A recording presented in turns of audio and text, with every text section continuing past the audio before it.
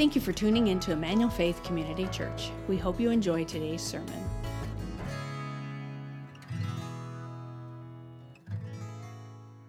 Well, I want to extend my gratitude as well to all of the veterans in the house and those watching online.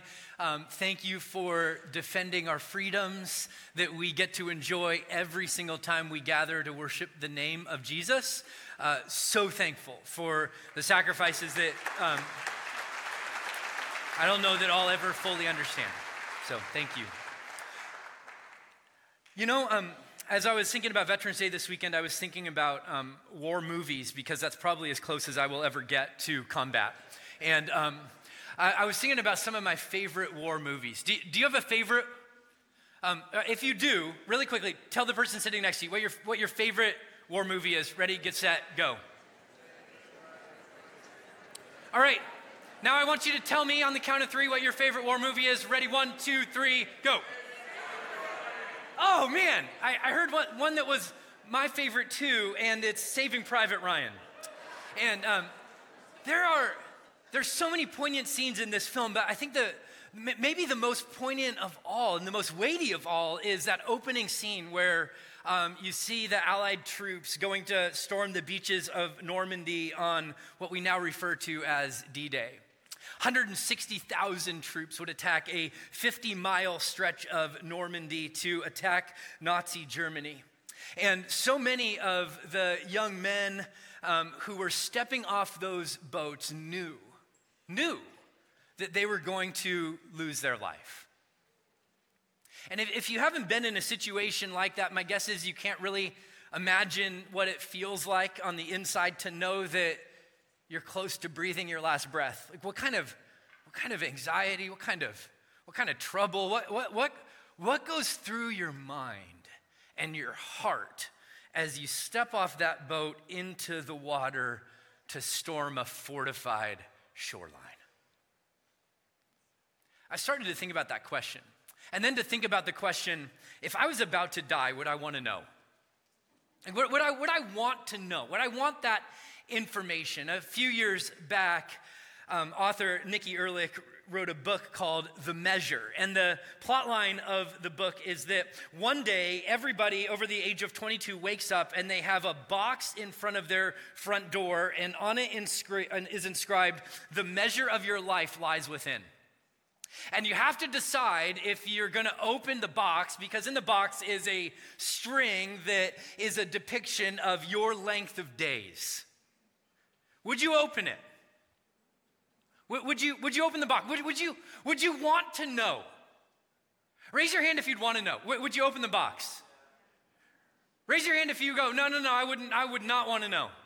I think I'm with you. I don't think I would open the box. As I was thinking about that this week, you know that Jesus knew.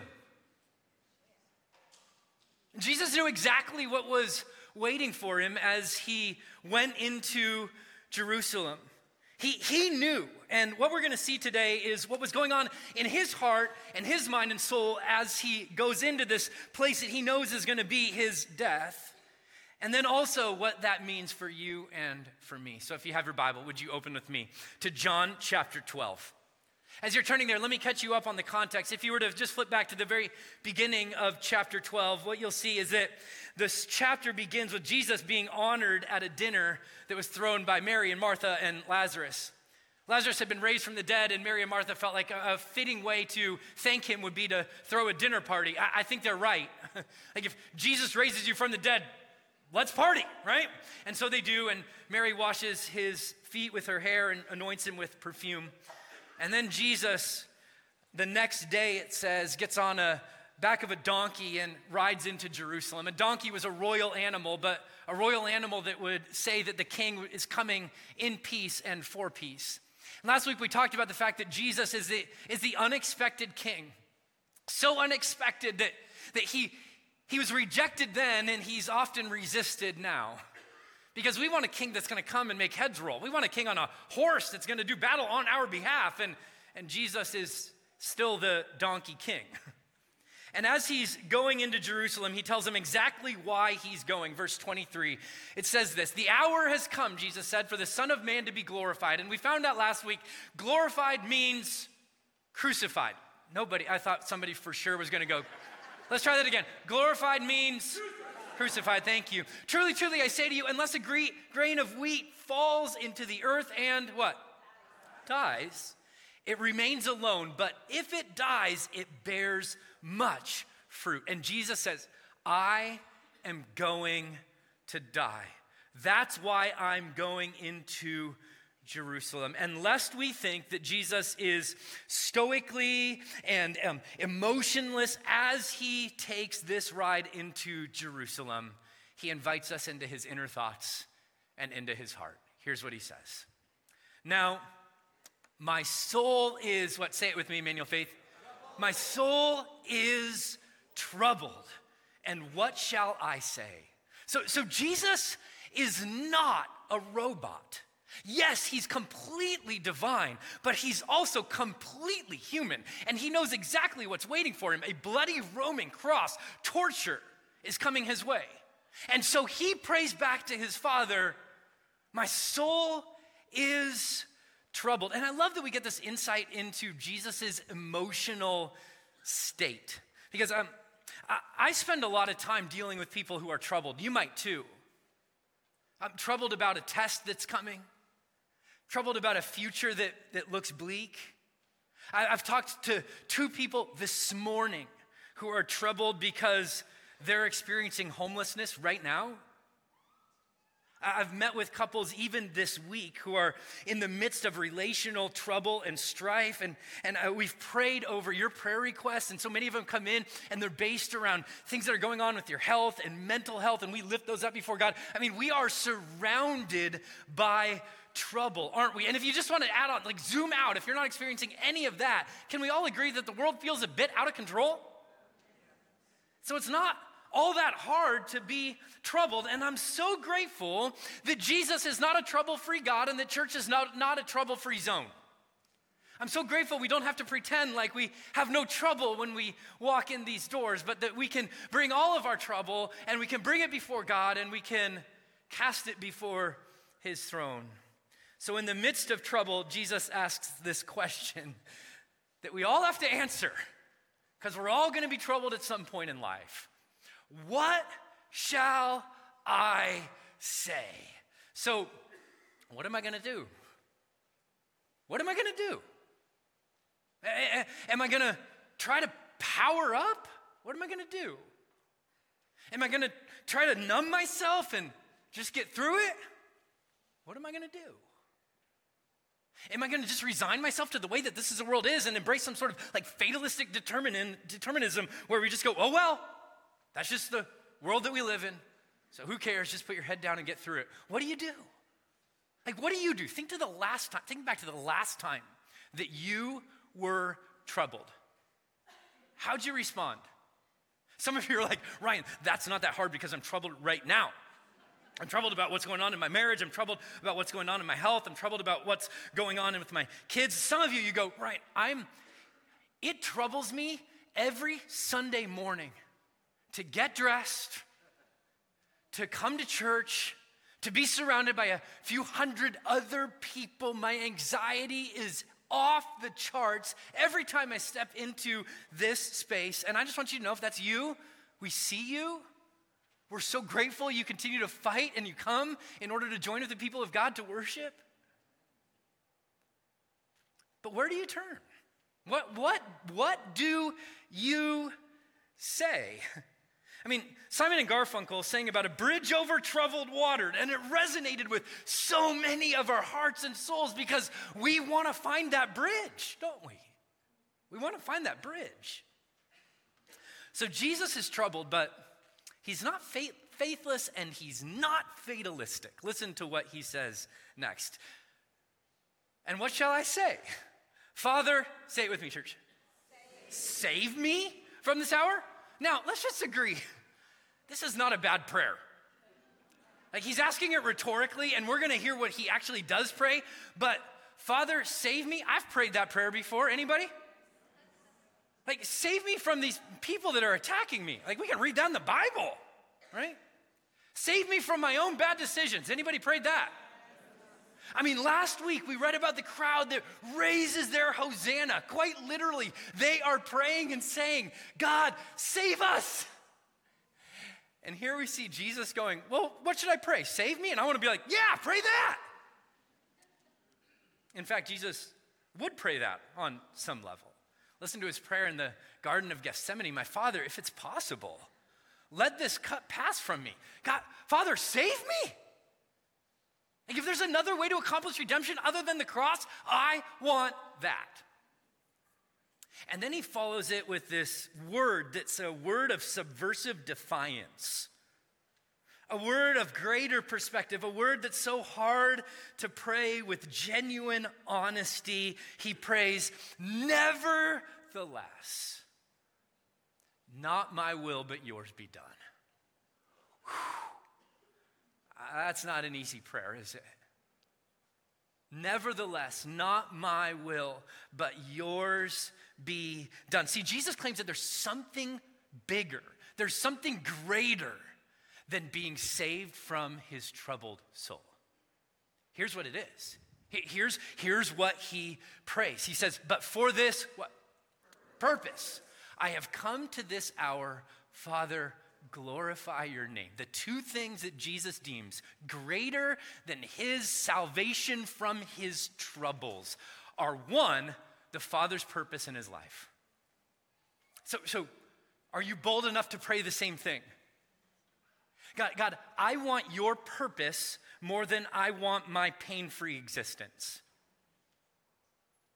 God, I want your purpose for why you created me and why I'm on this earth more than I want comfort in this life. Whew. Can you pray that? Second, Jesus prays, Father, glorify, make beautiful, make majestic, make powerful your name. So more than he wants to evade trouble, more than he wants to escape trouble, he wants his Father to have a light shown on him where everybody goes, he's amazing. Can you pray that? Can you pray, God, I want your purpose more than I want my painlessness, and God, I want your glory more than I want to avoid this trouble. See, I think what Jesus is showing us is that where you turn when you're troubled reveals what you ultimately trust. Where you turn when you're troubled reveals what you ultimately trust. So think back to that last time you were troubled. What does it reveal about you? What does it reveal about where your foundation and core of your trust is? Is it in yourself? Do you muscle up and go, I'm going to make it? Is it in a coping mechanism? Like, I've just got to get through this, so I'll turn to the bottle, or I'll turn to this bottle of pills, or what I just got to make it through, so I got to do anything I can. Or is there just a resigned fatalism? Oh, well, one more trouble. Where do you turn? Because trouble unveils what's our truest trust. And I choose the word unveils intentionally because I'm convinced that trouble doesn't create anything in your life. It just reveals what's already there. And we can often go through the motions of faith. We can recite the verbiage and rhetoric of faith and the veneer of faith, but what lies underneath is ultimately a distrust that when troubles come, reveal we're going to turn to ourselves rather than we're going to turn to God. See, trouble actually reveals the core trust of your life. And as we move through this passage today, I'm going to do my best to teach us how Jesus responded when his soul was troubled, and what he did in response to that, and maybe even why his soul was troubled. But I want to bring right alongside of that the way that his response actually frees and empowers a new response from us. So let's keep reading. Verse 28 says this: Father, glorify your name. And then a voice came from heaven. I have glorified it and I will glorify it again. And I almost picture God the Father doing one of these numbers, right? I have glorified it and I will glorify it again. Thank you very much. The crowd stood there and heard it said, and it thundered. Others said, an angel spoken to him. And Jesus answered, I love this, that voice was for your sake, not mine. Jesus is like, I'm glad you heard that because I hear that voice all the time. That was for you, not for me. You almost picture Jesus praying silently and the Father answering audibly and Jesus going, well, that was a gift for you. Thank you very much. But I love this. Don't miss this, that Jesus' first response when his soul is troubled is to do what? Pray. It's to pray. It's to go to his good Father and cast his burdens before his Father. And I started to think about that. If there was any person who's walked the face of the earth, whose shoulders were broad enough to handle the trouble that was going to come in life, it must have been Jesus, but he did not deem his shoulders that wide or that strong. He prayed back his burdens to his Father, and maybe that means that we need to also. Maybe you're not strong enough to carry your trouble on your own. Maybe Jesus didn't design you to be strong enough to carry your trouble on your own. See, your prayer life is the greatest barometer of your actual trust in Jesus. Your greatest barometer of your trust in Jesus. And now Jesus starts to unpack the purpose that he came for. And here's what he says. He says, now is the, what, say it with me, church? The judgment of this world. Now will the ruler of this world be cast out. Now, judgment is a word that shows up a number of times in John's gospel. We've been introduced to it already if you've been a part of this series. And most of the time, judgment is something that's going to happen to us. To us. Like we will be judged. You will be judged. One day you will stand before the throne of God and you will give an account as to how you lived your life, and you will either pay for your own sins or they will be paid for by the precious blood of Jesus if by faith you are in him. But make no mistake about it, all of us will be judged one day. Judgment is coming for us. But in this passage, judgment is done on behalf of us. You see what's going on? The judgment of this world is that, in this case, the devil or the ruler of this world will be cast out. See, the ruler of this world is a moniker for the devil. Paul will call him the prince and power of the air.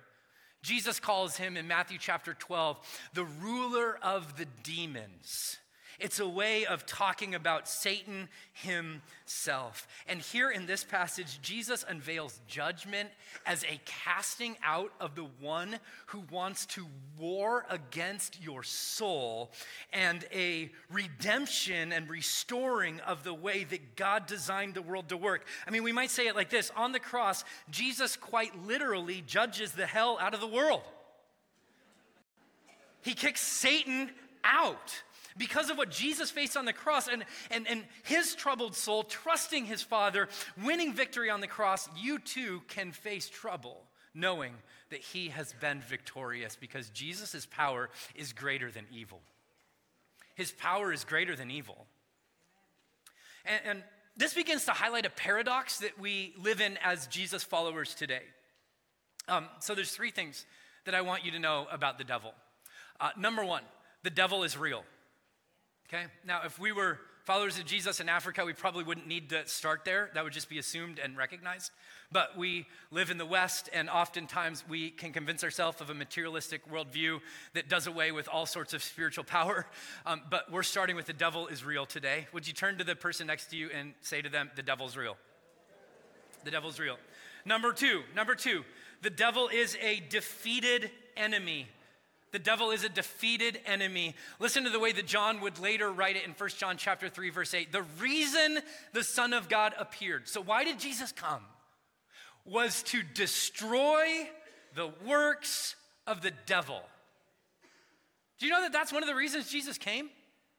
Now let me ask you, was he effective in doing that? Yes or no? Not a trick question. Yes. he was effective. He was effective. He was so effective that the Apostle Paul would write to the church in Colossae, and he would say that he, Jesus, disarmed the rulers, even the ruler of the rulers. He disarmed the rulers and authorities and put them to open shame by triumphing over them in him. That on the cross, Jesus disarms the devil, he shames the devil, and he triumphs over him and declares victory. Somebody say amen. Now, the devil is a defeated enemy, but he's not an eliminated enemy. And here's the paradox.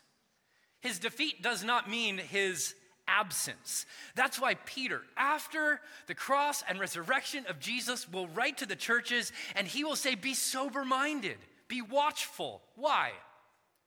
Because your adversary, the devil, the disarmed, shamed, and triumphed over devil, prowls around like a roaring lion, maybe limps around, I'm not sure, seeking someone to devour. So, what do we do with that? How do we make sense of that? Is he disarmed, defeated, triumphed over, ashamed? Or is he a roaring lion? Which one is it? And the answer is yes. Yes. The devil is defeated, but he's still powerful, and he often still wreaks havoc on people's lives today. Now, even though the devil is still powerful, he has no authority. He has no authority. So I think Pastor John Tyson captured this so well when he said this. He was trying to make the distinction between power and authority, and it's an important distinction to know. Power is the ability to do something. Authority is the right to use that power. The devil still has power. He still has the ability to do things. He just doesn't have a right, if you're a follower of Jesus, to do whatever he wants in your life. There's a difference between power and authority.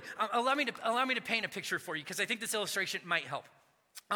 If you've been around here for the last few years, you know that about a year and a half ago, we started to build a solar structure out in parking lot D, right? We put solar panels up on that, and we did all this work in order to get solar going in our church. And then we ran into supply chain issues with things like a transformer and a number of other things. And like most of the projects that you've done in your house, this project took a little bit longer than we expected, okay?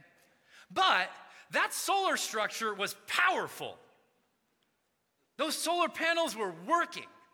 In fact, if you would have gone over and plugged in your Tesla to one of those charging stations, it would have worked because the power was being received from the sun into the solar panels. It just wasn't hooked up to the main line in our church in order to power our whole church. Those solar panels had power, they didn't have authority. They didn't have the authority to power our buildings. Now, praise be to God. This afternoon, Mike Cochran and Billy Cochran and his team and Ted Verdugo and Don Chilsum and so many guys who have worked tirelessly for the last 3 weeks, we are going to give that power the authority to run this church. Praise be to God. Mike's back there. We're praying for you, brother. We're praying for you. But I want you to know, that's not just true of what's going on with electric in our church. It's also true of what's spiritually real in your life. The devil has power, but he only has authority that you give him. He only has authority that you give him. So you could drive over to that structure and you could plug yourself in, and if you open yourself up to anger and to bitterness and to the demonic, you will give the devil power, but he will give him authority, but he only has that authority that you give him. And so that's why the Apostle Peter will write, so resist him. Like that roaring lion, you can resist. By the power of the Spirit that lives within you, resist him, firm in your faith. Knowing that the same kind of sufferings, or maybe even we could say trouble, are being experienced by your brotherhood throughout the world. Did you know that the devil loves to prey on your troubles? loves to prey on suffering, loves to take those and tell you this lie. Jesus doesn't love you. He's deserted you. He must not be for you. He's got no power. He's got no authority. Just loves to seed that lie into your life. So the scriptures will tell you over and over again, remember, Jesus has all authority in heaven and on earth, and he is with you. He who is in you is greater than he who is in the world. You can pray with conviction. You can pray with power, knowing that Jesus has judged the enemy, that he has cast him out, that he only has the power that you give him. And through prayer, you can take back that power and you can invite Jesus to rule and reign in your life and through your life. And I think when we're troubled, we need to remember that Jesus has all authority and power. You guys, that's the reason that we do classes like spiritual authority cohorts and freedom in Christ classes, because we want to train you to walk in the authority that you have as followers of Jesus. You don't need to be defeated by an already defeated enemy. Here's the second thing Jesus says. He says, and when I'm lifted up from the earth, a picture of his cross lifted up, I will draw, say it with me, all people to myself. He said this to show by what kind of death he was going to die. This all people is an echo back to even the Greeks and Gentiles are coming after him. What are we going to do with this? Jesus goes, that's why I'm going to the cross. I've come for all. But here's what I want you to notice. That judgment is the casting out of the evil one, and it's the drawing in of people who by faith would say, he's my God. That Jesus casts out evil and he draws in people. And if he had only kicked the devil out, the mission would have been horribly incomplete. It would have been like Batman defeating Joker, but allowing Gotham City to remain in ruin. No, Jesus defeats the enemy, and then he restores our humanity. And what I want you to see is that Jesus walks straight into trouble so that you and me could be drawn straight into his presence. He walked straight into trouble so that we could be drawn into his presence. He says, I'm going to draw all people. And friends, that means you. That means you. When you're walking through trouble, remind yourself not only that Jesus is more powerful, but remind yourself that Jesus' sacrifice overcomes sin. Because I don't know about you, but when I'm walking through trouble so many times, the narrative that dances around in my head is, I've screwed up too much. Like I've gone too far. Or I'm walking through this because God is displeased with me and he's vindictive and punishing me, and our hearts can start to get turned. So in the midst of trouble, Jesus reminds us that one of the things you need to know when you're troubled is that the Father is reeling you into his heart. He wants you to see his goodness. He wants you to see his grace. And you got to know this, you got to know this. He does not draw you in because you're awesome or you're amazing or because of all of the things that you've done on his divine checklist. He draws you in because he's gracious and he's good, and his sacrifice will always be sufficient for even your most grievous of sin. And he draws you in and reminds you his sacrifice is greater than your sin. And whether you try to numb your way through trouble or work your way through trouble or fatalistically just put your head down and sulk your way through trouble, any way you try to make it through without trusting God, you are missing the heart of your Father in the midst of your struggle. And Jesus says you don't need to miss it because I'm drawing you in. I'm drawing you in, not by your good works, but by my gracious love. Will you let him draw you in today? Now, what Jesus is going to do next is he's going to move to the necessity of response to the way that he goes to the cross on our behalf. Here's what he says. He says, so the crowd answered him, we've heard from the law that the Christ remains forever. How can you say that the Son of Man must be lifted up? Who is this Son of Man? Like one time I want to do a series throughout John's gospel where people accidentally ask the right question, right?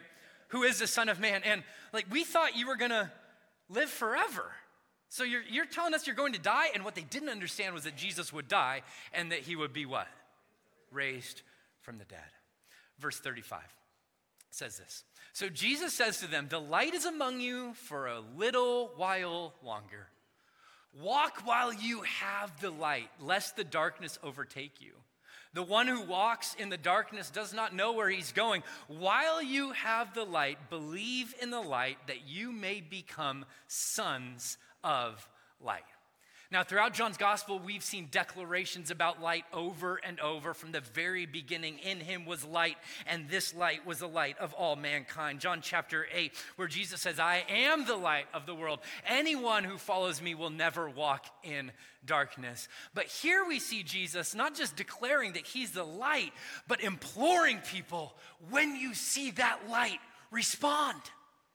Respond while you have it just a little longer, while you have the light, while you have the light. There's this like carpe diem-esque emphasis that Jesus is throwing down here, saying you're not always going to have the chance to respond to the King of Kings and Lord of Lords, but when you see his revelation, there's a response that's demanded.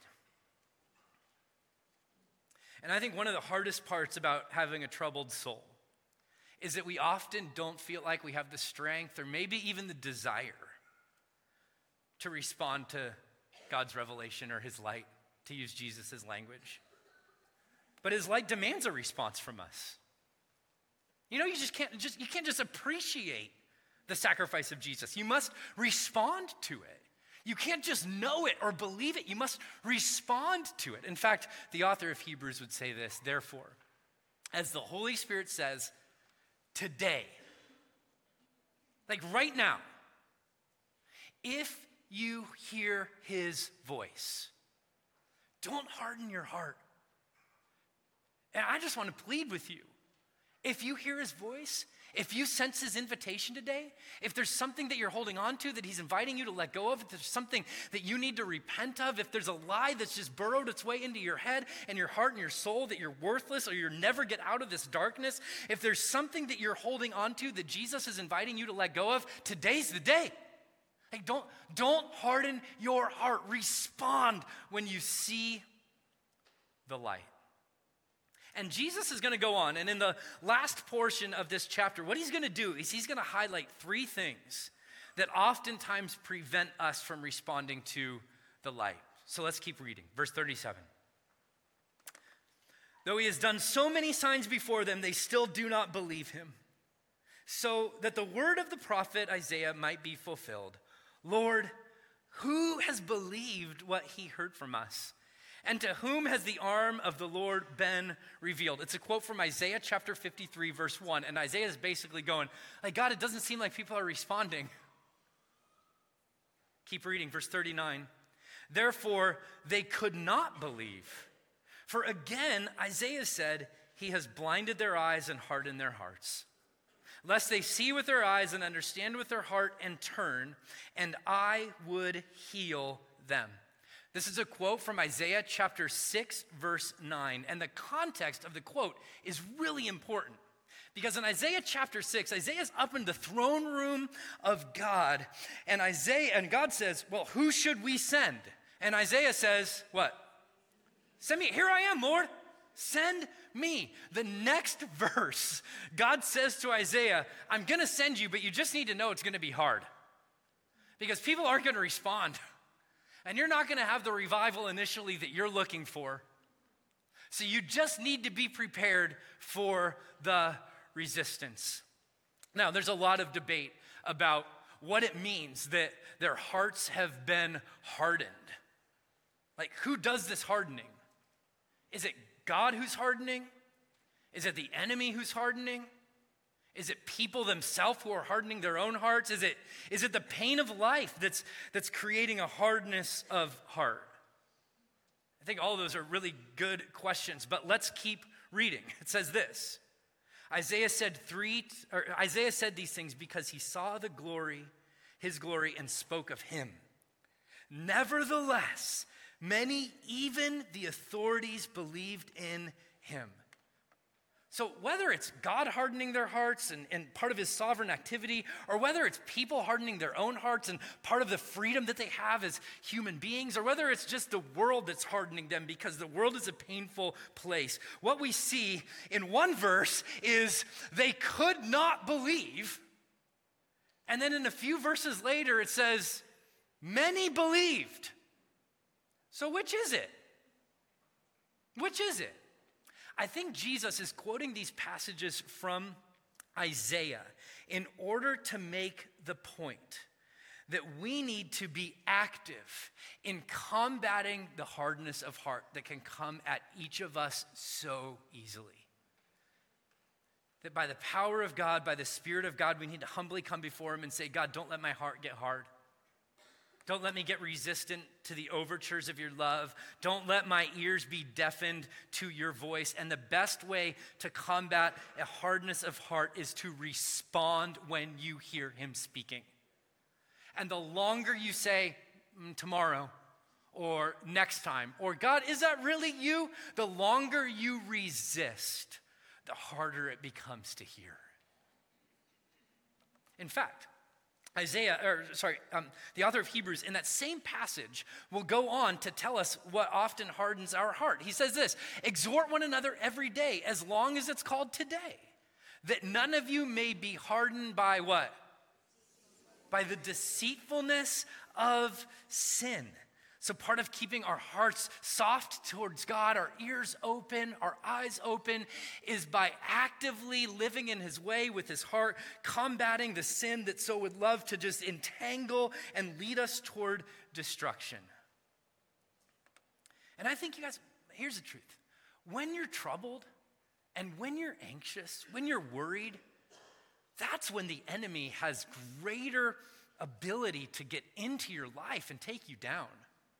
And you need to know that.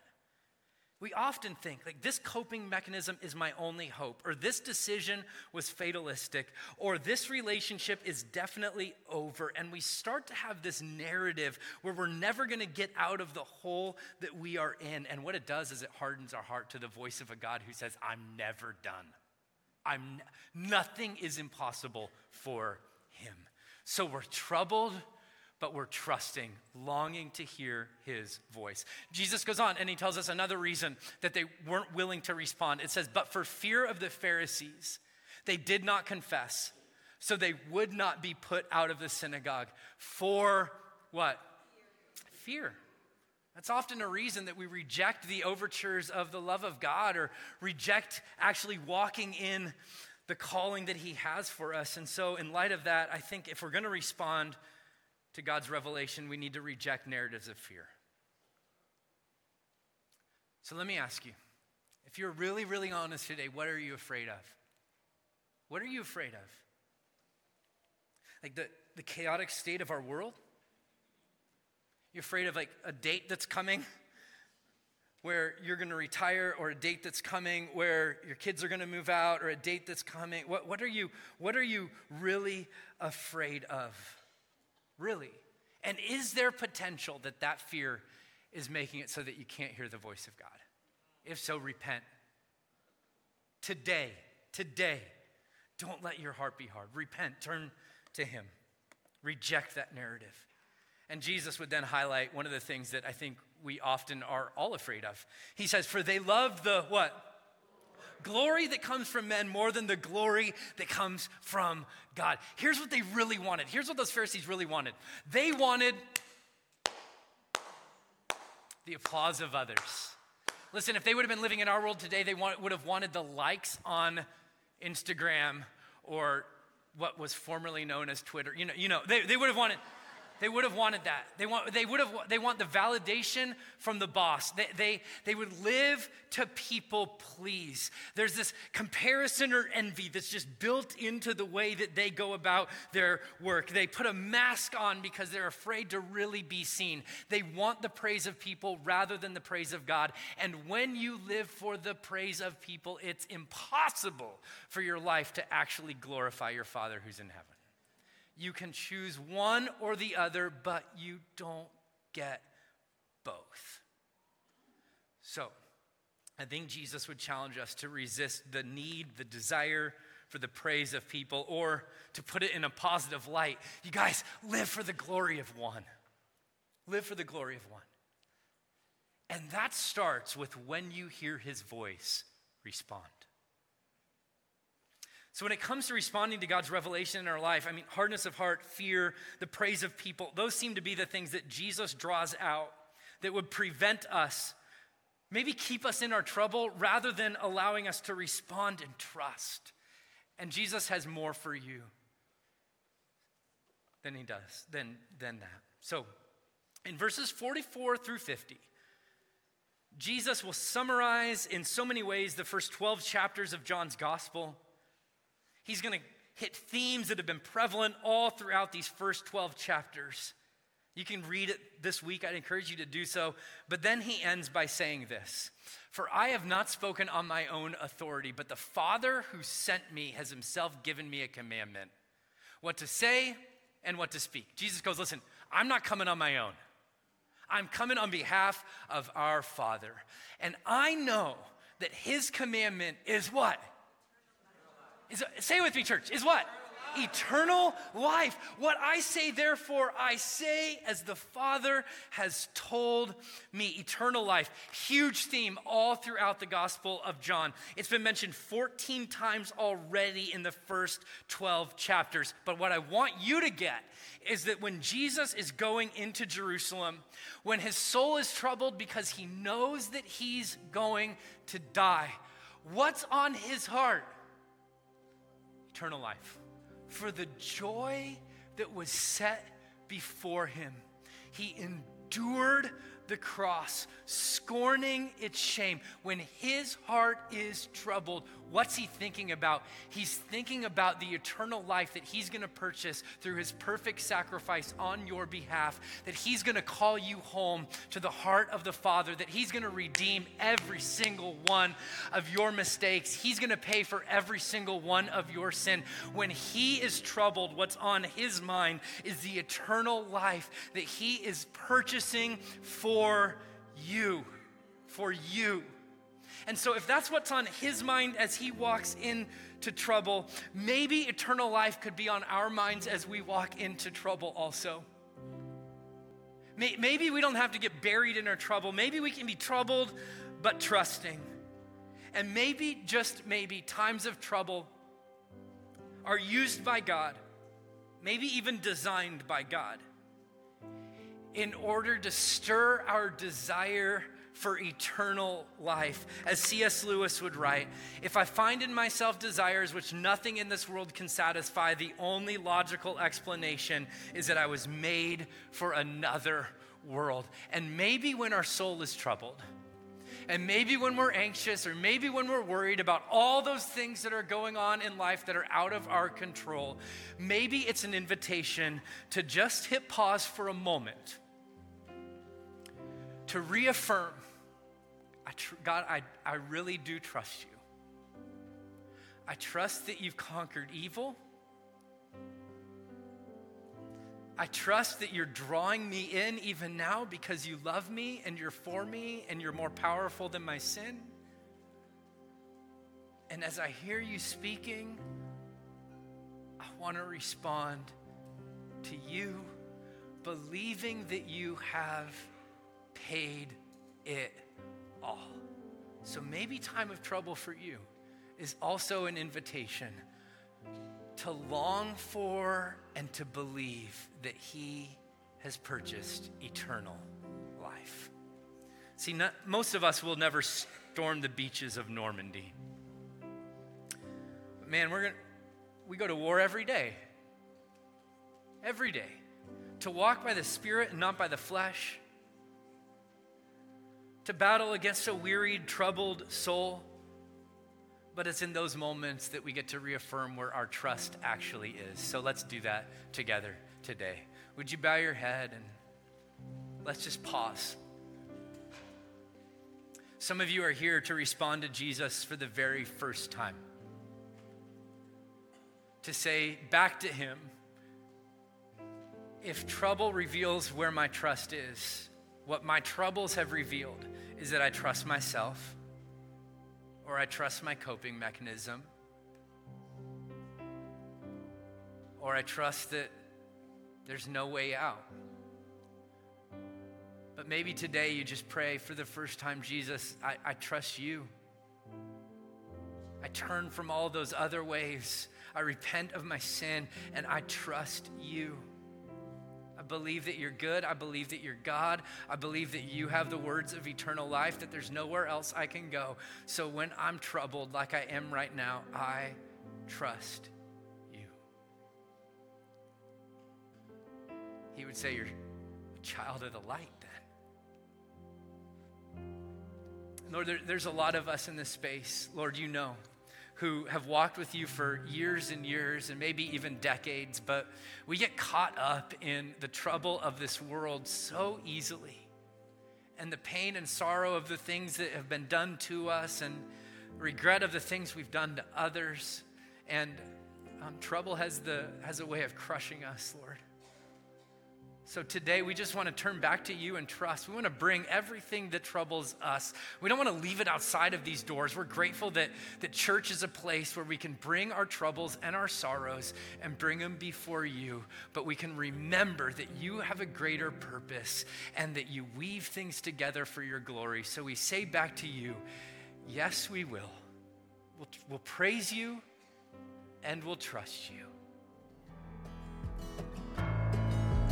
Thank you for listening to our service. We'd love to have you join us in person. For more information about our church and service times, please visit efcc.org.